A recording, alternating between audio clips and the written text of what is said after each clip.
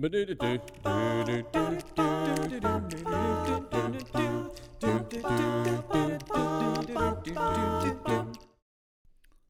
everyone, and welcome back to the podcast, pureandsimplebible.com. This is Jonathan Edwards, and we're in a final part in a 4-part series on the reign of God with Jamie Thomson.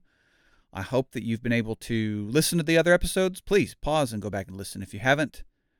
Let's jump into the final part of this conversation, shall we? You're making me think of the parables of the kingdom in Matthew 13. There's a reason that there's 7 different parables to describe the different ways that we can look at the concept of kingdom. Guess where we're going to go? Matthew 13. Did I do it again? Man, we are just on fire. We're on the same page, Jonathan. To the listener, I didn't do it on purpose. Okay. Well, next time, I'm not even going to send you notes, and I'm going to see like how closely we align. There you go. That'll be that. Yeah, that's fun. Okay. Well, then I don't know how to maybe introduce it other than Parable of the Tares. Yeah. There you go. Let's go. Okay. You want to read Matthew 13, 24 through 30? 24 through 30? Yes. Okay. Another parable he put forth to them, saying, the kingdom of heaven is like a man who sowed good seed in his field. And while men slept, his enemy came and sowed tares among the wheat and went his way. But when the grain had sprouted and produced a crop, then the tares also appeared. So the servant of the owner came and said, Sir, did you not sow good seed in your field? How then does it have tares? And he said to them, An enemy has done this. The servant said to him, Do you want us to go then? Or do you want us then to go and gather them up? And he said, No, lest while you gather up the tares, you also uproot the wheat with them. Let both grow until the harvest, or grow together until the harvest. And at the time of harvest, I will say to the reapers, First gather together the tares and bind them in bundles to burn them, but gather the wheat into my barn. Okay, so we got an aspect of, like you said, we've got different perspectives on the kingdom, and in each parable, Jesus is going to give a different perspective. All right, so in the explanation, in the same chapter, Matthew chapter 13, I'm going to read verses 36 through 43. Now, listen carefully how Jesus describes the kingdom here. Okay. So, then Jesus sent the multitude away and went into the house, and his disciples came to him, saying, Explain to us the parable of the tares of the field. I am so glad the disciples were willing to, sometimes I don't like asking questions because I'm like, I feel maybe I should know this. But right. I'm so glad that the disciples didn't always have that problem because we get to know what it means. Exactly. Anyway, 37. He answered and said to them, He who sows the good seed is the Son of Man. Okay, so the sower is Jesus. The field is the world. The good seeds are the sons of the kingdom, and the tares are the sons of the wicked one. Mm-hmm. Now, we can't let this slip by. The field is not the kingdom of God. Now, he started this parable saying, well, it is the kingdom of God. Let me back that up. Okay. The kingdom of heaven is like a man who sowed seed in his field. Right. The field is not the church, not Israel, but the world. Right. So in Matthew chapter 8, we already read, the kingdom was somewhere where Abraham, Isaac, and Jacob sat down with those coming from the east and the west. And who was cast out of the kingdom? The sons of the kingdom were cast into outer darkness. So the unrighteous were cast out of the kingdom. They weren't there. Right. But here, in the parable of the tares, the kingdom is the world. What is in the world? The tares are the sons of the wicked one. Both the wheat and the tares are in the kingdom. They're in the field.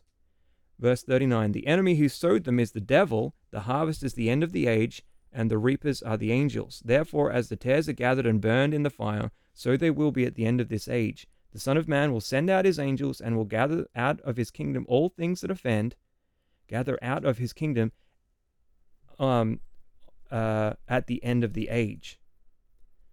They will gather out of his kingdom all things that offend and those who practice lawlessness, and will cast them into the furnace of fire. There will be wailing and gnashing of teeth. Then the righteous will shine forth as the sun in the kingdom of their Father. He who has ears to hear, let him hear.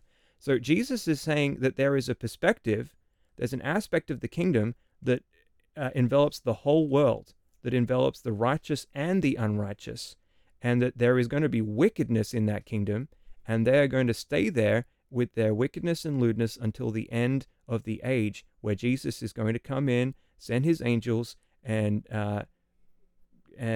gather up, how does it say, gather out of his kingdom. All the wickedness and the wicked people are going to be gathered out of the kingdom and cast into the furnace of fire. They're going to be judgment. They're going to be cast into hell. So there's an aspect of the kingdom where it only contains the righteous in Matthew chapter 8, but there's an aspect of the kingdom where it is the whole world. So the point is, God reigns. Mm-hmm. Just as God reigned in a special way, a kingdom within a kingdom in Israel, God reigns specially over the righteous. Mm-hmm. Jesus reigns. Jesus reigns specially over the righteous, but he reigns over the whole world as well. There is nothing that is beyond his borders. Everything is within his kingdom, the righteous and the unrighteous. And someone can be cast out of Jesus' kingdom into outer darkness in this age, in the sense that they're no longer in that number 4 circle, the smallest one, within his favor, but they're still within his kingdom. Right. In the end of the age, there's an aspect, to your point about hell, there's an aspect where hell is outside of his kingdom. I suspect, in another aspect, he reigns over hell. But yeah, well, it may be a semantics discussion, but inside his kingdom, but outside of his presence. Well, of the banishment. I think that's fine to be a semantics discussion, because it seems like all the way through the Bible, it depends what you mean by kingdom. Sure. Yeah, this discussion from Matthew 13 has been really enlightening for me, because the parable of the tares makes complete sense. This isn't just good and bad eggs in the church. No, it's the world. Right. And this, the question I asked way back at the very beginning, and I don't know how close we are to the end, but the question is, so what of it? What's the purpose of this, and why study it? It's a lot clearer than it was at the beginning, because now I know. It reminds me of in the book of Revelation, whenever the people are at the throne of God and they're saying, "How long, O Lord, how long?" And he tells them, "Just wait a little while longer." So here I am living in the world. Here you are living in the world where it seems like the wicked prosper, and it seems like those who are good suffer unjustly at times, and we're calling out, "Why? How long, O Lord? Why is this happening?" And a study like this is reminding me, wait a little longer. Yes. And be patient, be faithful, and trust that God's reigning even when it doesn't look like it, because there's wheat and weeds. You might just be seeing the weeds, but you don't know how much wheat is in there as well. So, yes, that's exactly right. I think the answer to your question, why should we study this, is because I don't care who you are. Everyone has had a catastrophe in their life, whether it's sickness or tragedy or malevolence. There's this, if it hasn't happened to you, it's happened to a loved one. And how do you cope? Well, our God reigns. We sang that song in Sulphur, right? How beautiful are the feet of those who preach good news. Our God reigns. I love that song. Yeah. Well, knowing maybe kind of the why behind we study this, I'm observing you've got the Romans 11 connection, and then we kind of circle back to Israel being restored into this kingdom. Why don't you take a moment to summarize these points for us as we draw the lesson to a close? So we've looked at how God begins time. God reigned before the beginning of time, but as the Bible opens, history starts. God, in the beginning, God created the heavens and the earth. He's reigning at the beginning. We looked at how he's going to be reigning at the end and into eternity. And his reign is over all the nations. even when they rebel against him, he chooses a particular people for himself, sets them up as a royal priesthood, I think I got that mixed up. A special people, special people, royal priesthood. a You're royal right. priesthood, You're right. and then he makes a special promise to David that he will reign and his throne will last forever. But if his sons sin, that he will chastise them with the rod. We saw that happened. There's the exile. The prophet said that God will be faithful to his covenant with David. Come into the New Testament, people are looking for the restoration of Israel. Jesus says the kingdom of heaven is at hand. We're looking for this restoration of the Davidic covenant. This reign of God in this special sense is going to come back, and it's going to come back in Jesus. Mm-hmm. Jesus establishes his kingdom. He ascends into heaven he goes into that far country to receive his kingdom. Right. That we talked about in the parable. Mm-hmm. And he's reigning in heaven. He's sat at the right hand of God in Acts chapter 2, which we'll finish up with here in a minute. Well, probably more than a minute. His reign is announced. And we talked about how there's discontinuity between Israel and the church. But in a sense, there is also continuity. And that's what Paul's writing about in Romans chapter 11. You referenced the olive tree, Romans 11, 17 and 18. And if some of the branches were broken off. So let me back up. The illustration that Paul's giving is that there is one olive tree. Right, which is John 14, I am the vine, you are the branches. There's and I know that's grapes, but yeah, the idea of there being one. Yes. And one people of God. Sure. Now, some of those branches were broken off, disbelieving Jews. Right. The Gentiles were grafted in. Now, this is when the Gentiles are grafted in, that's the church. But there is some sort of continuity between Israel and the church. When the church is established, that is the restoration of Israel. It's not a mistake that Paul says that it was necessary for him to preach to the Jews first, and after they had considered themselves unworthy to receive eternal life, that they turned to the Gentiles. It's because the church was the restoration of Israel and the opening of the gates to the kingdom for the Gentiles to come in. Does that make sense? Do I sound like I'm saying anything crazy here? No, not at all.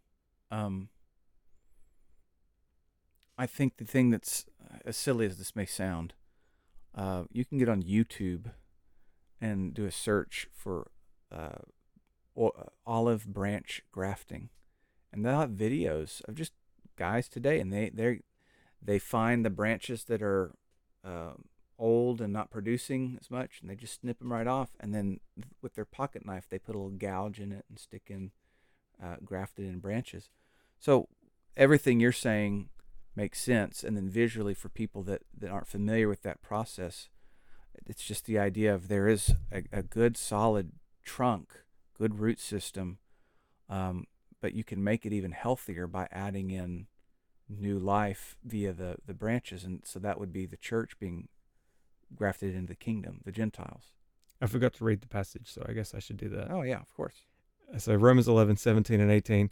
And if some of the branches were broken off, so disbelieving Jews, and you, being a wild olive tree, were grafted in among them, and with them become a partaker of the root and fatness of the olive tree, do not boast against the branches.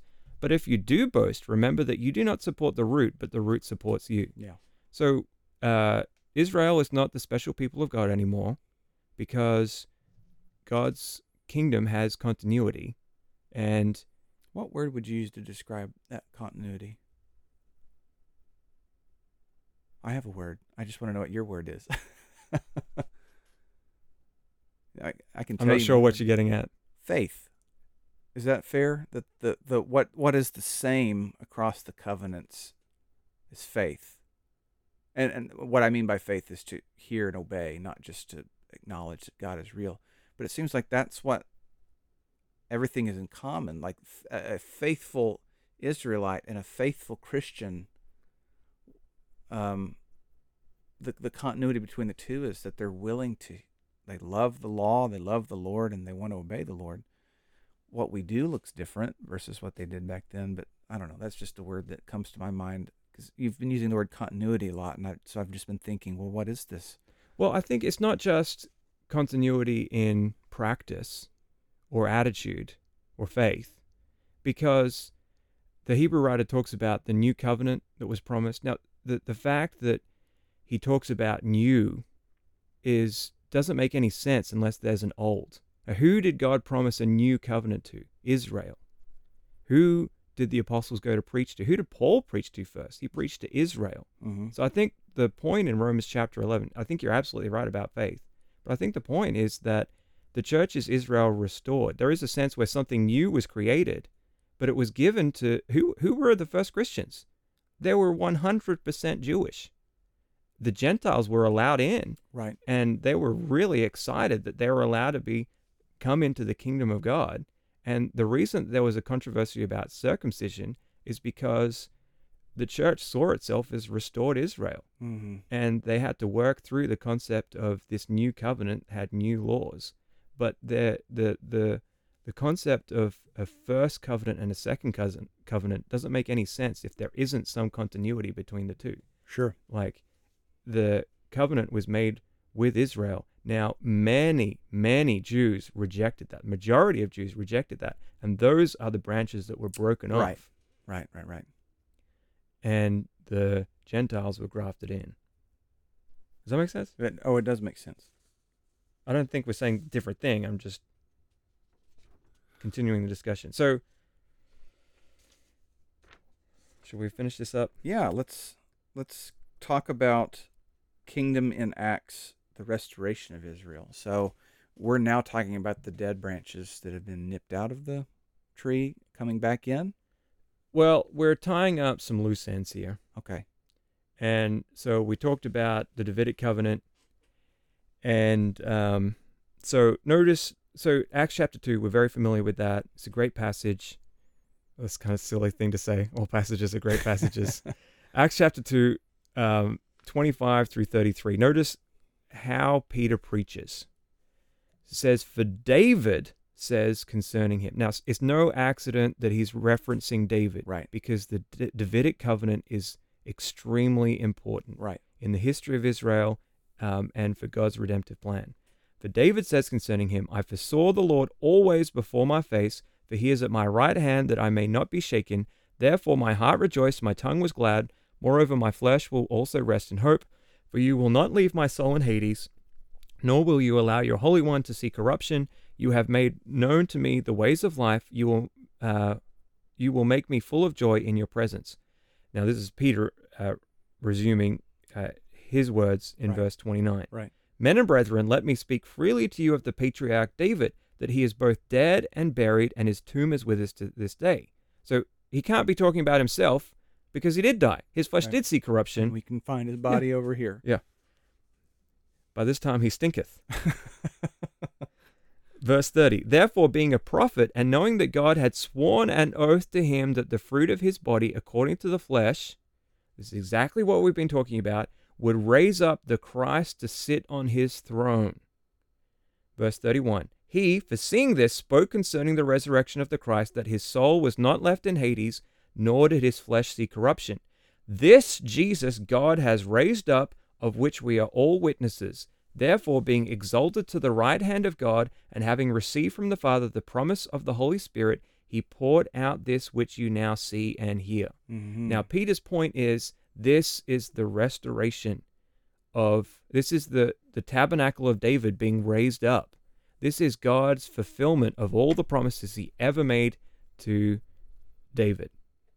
So the thread of kingdom that begins with Israel, went through David, is now being fulfilled in Jesus. Mm-hmm.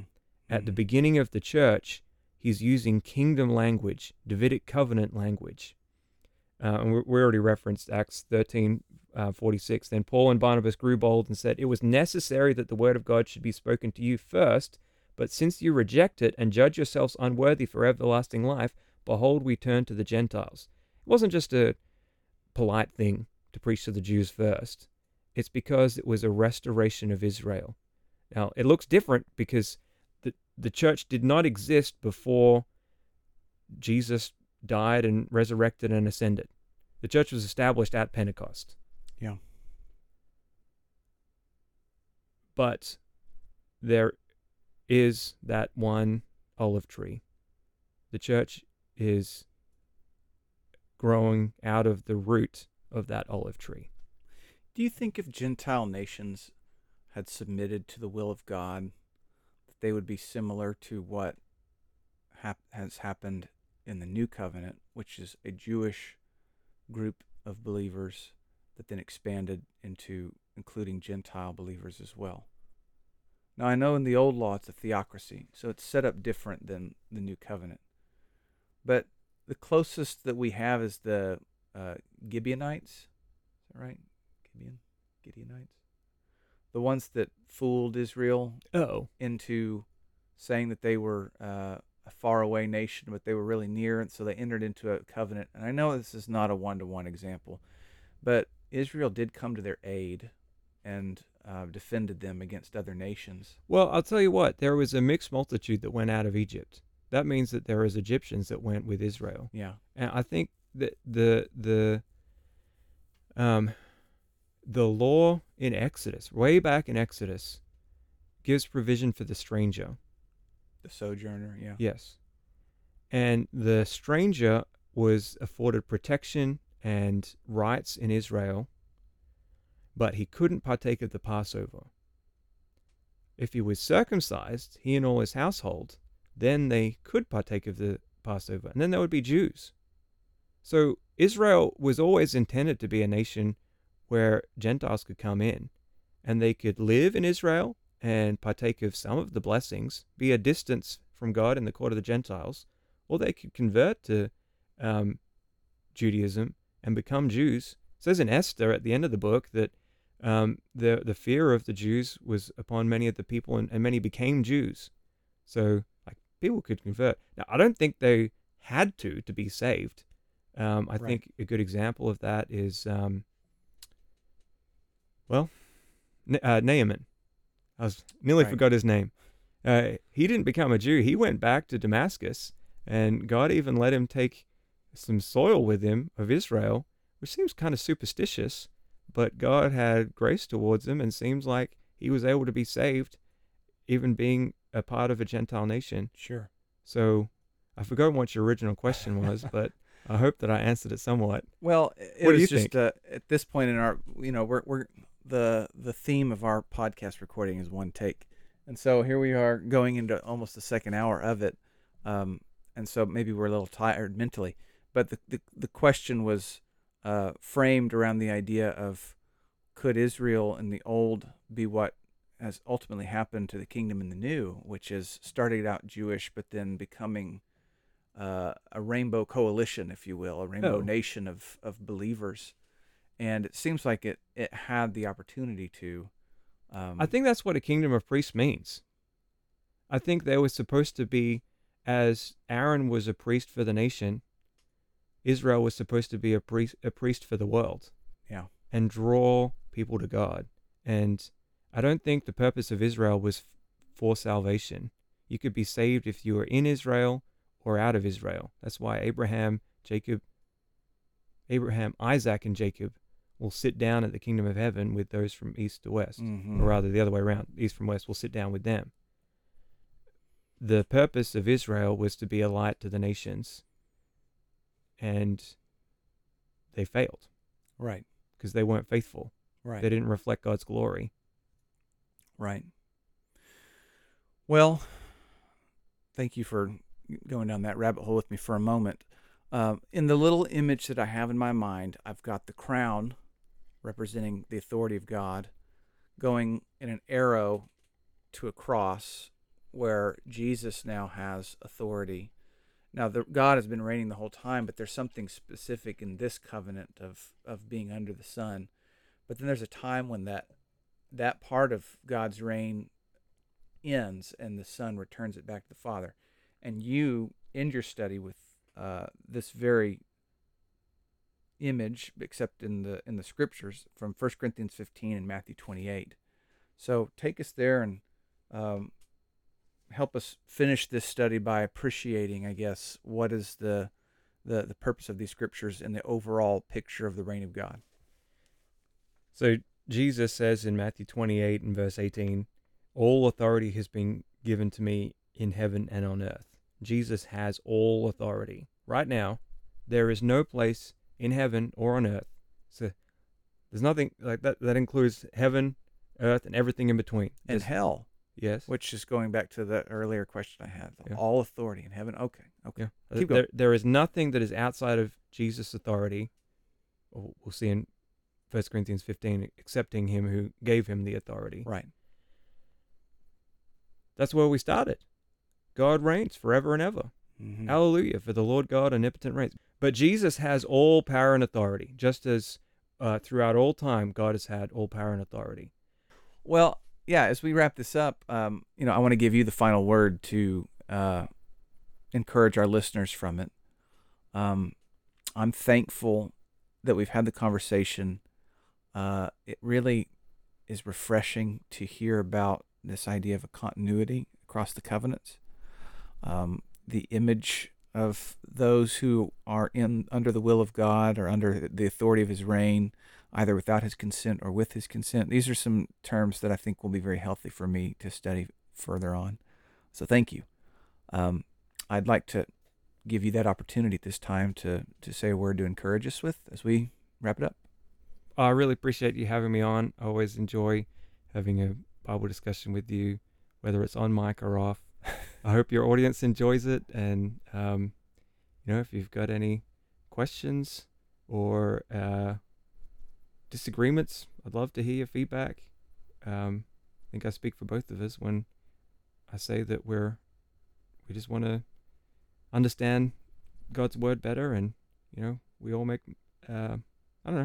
we always have something to learn. Sure. And I really enjoy your discussion and feedback, and it's to echo your sentiments. It's very encouraging to look at the big picture of the Bible, mm-hmm. to see that God has a plan, and no matter how chaotic or tumultuous this life may be, we can take comfort in the fact that God reigns. Jesus has all power and authority, and whether we're going through good times or bad times right now, that God reigns. He looked down, remembered his covenant with the Abraham, Isaac, and Jacob when the Israelites were enslaved in Egypt, and he acted in history and redeemed his people. And if we're suffering now, we have the promise that there's going to come a time where Jesus is going to return. We're going to be with him for eternity, and God will wipe away every tear. Mm-hmm. And God reigns. Amen. Thank you, brother. I've enjoyed it. Me too. Thank you.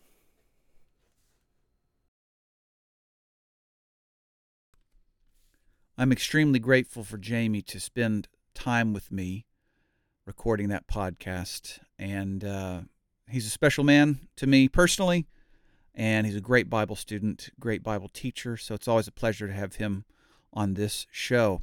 You can go to the website and find all of the podcasts, all the videos, all the workbooks that you can download and use for free. And always remember that God loves you very much, and I do too. Lord willing, see you soon.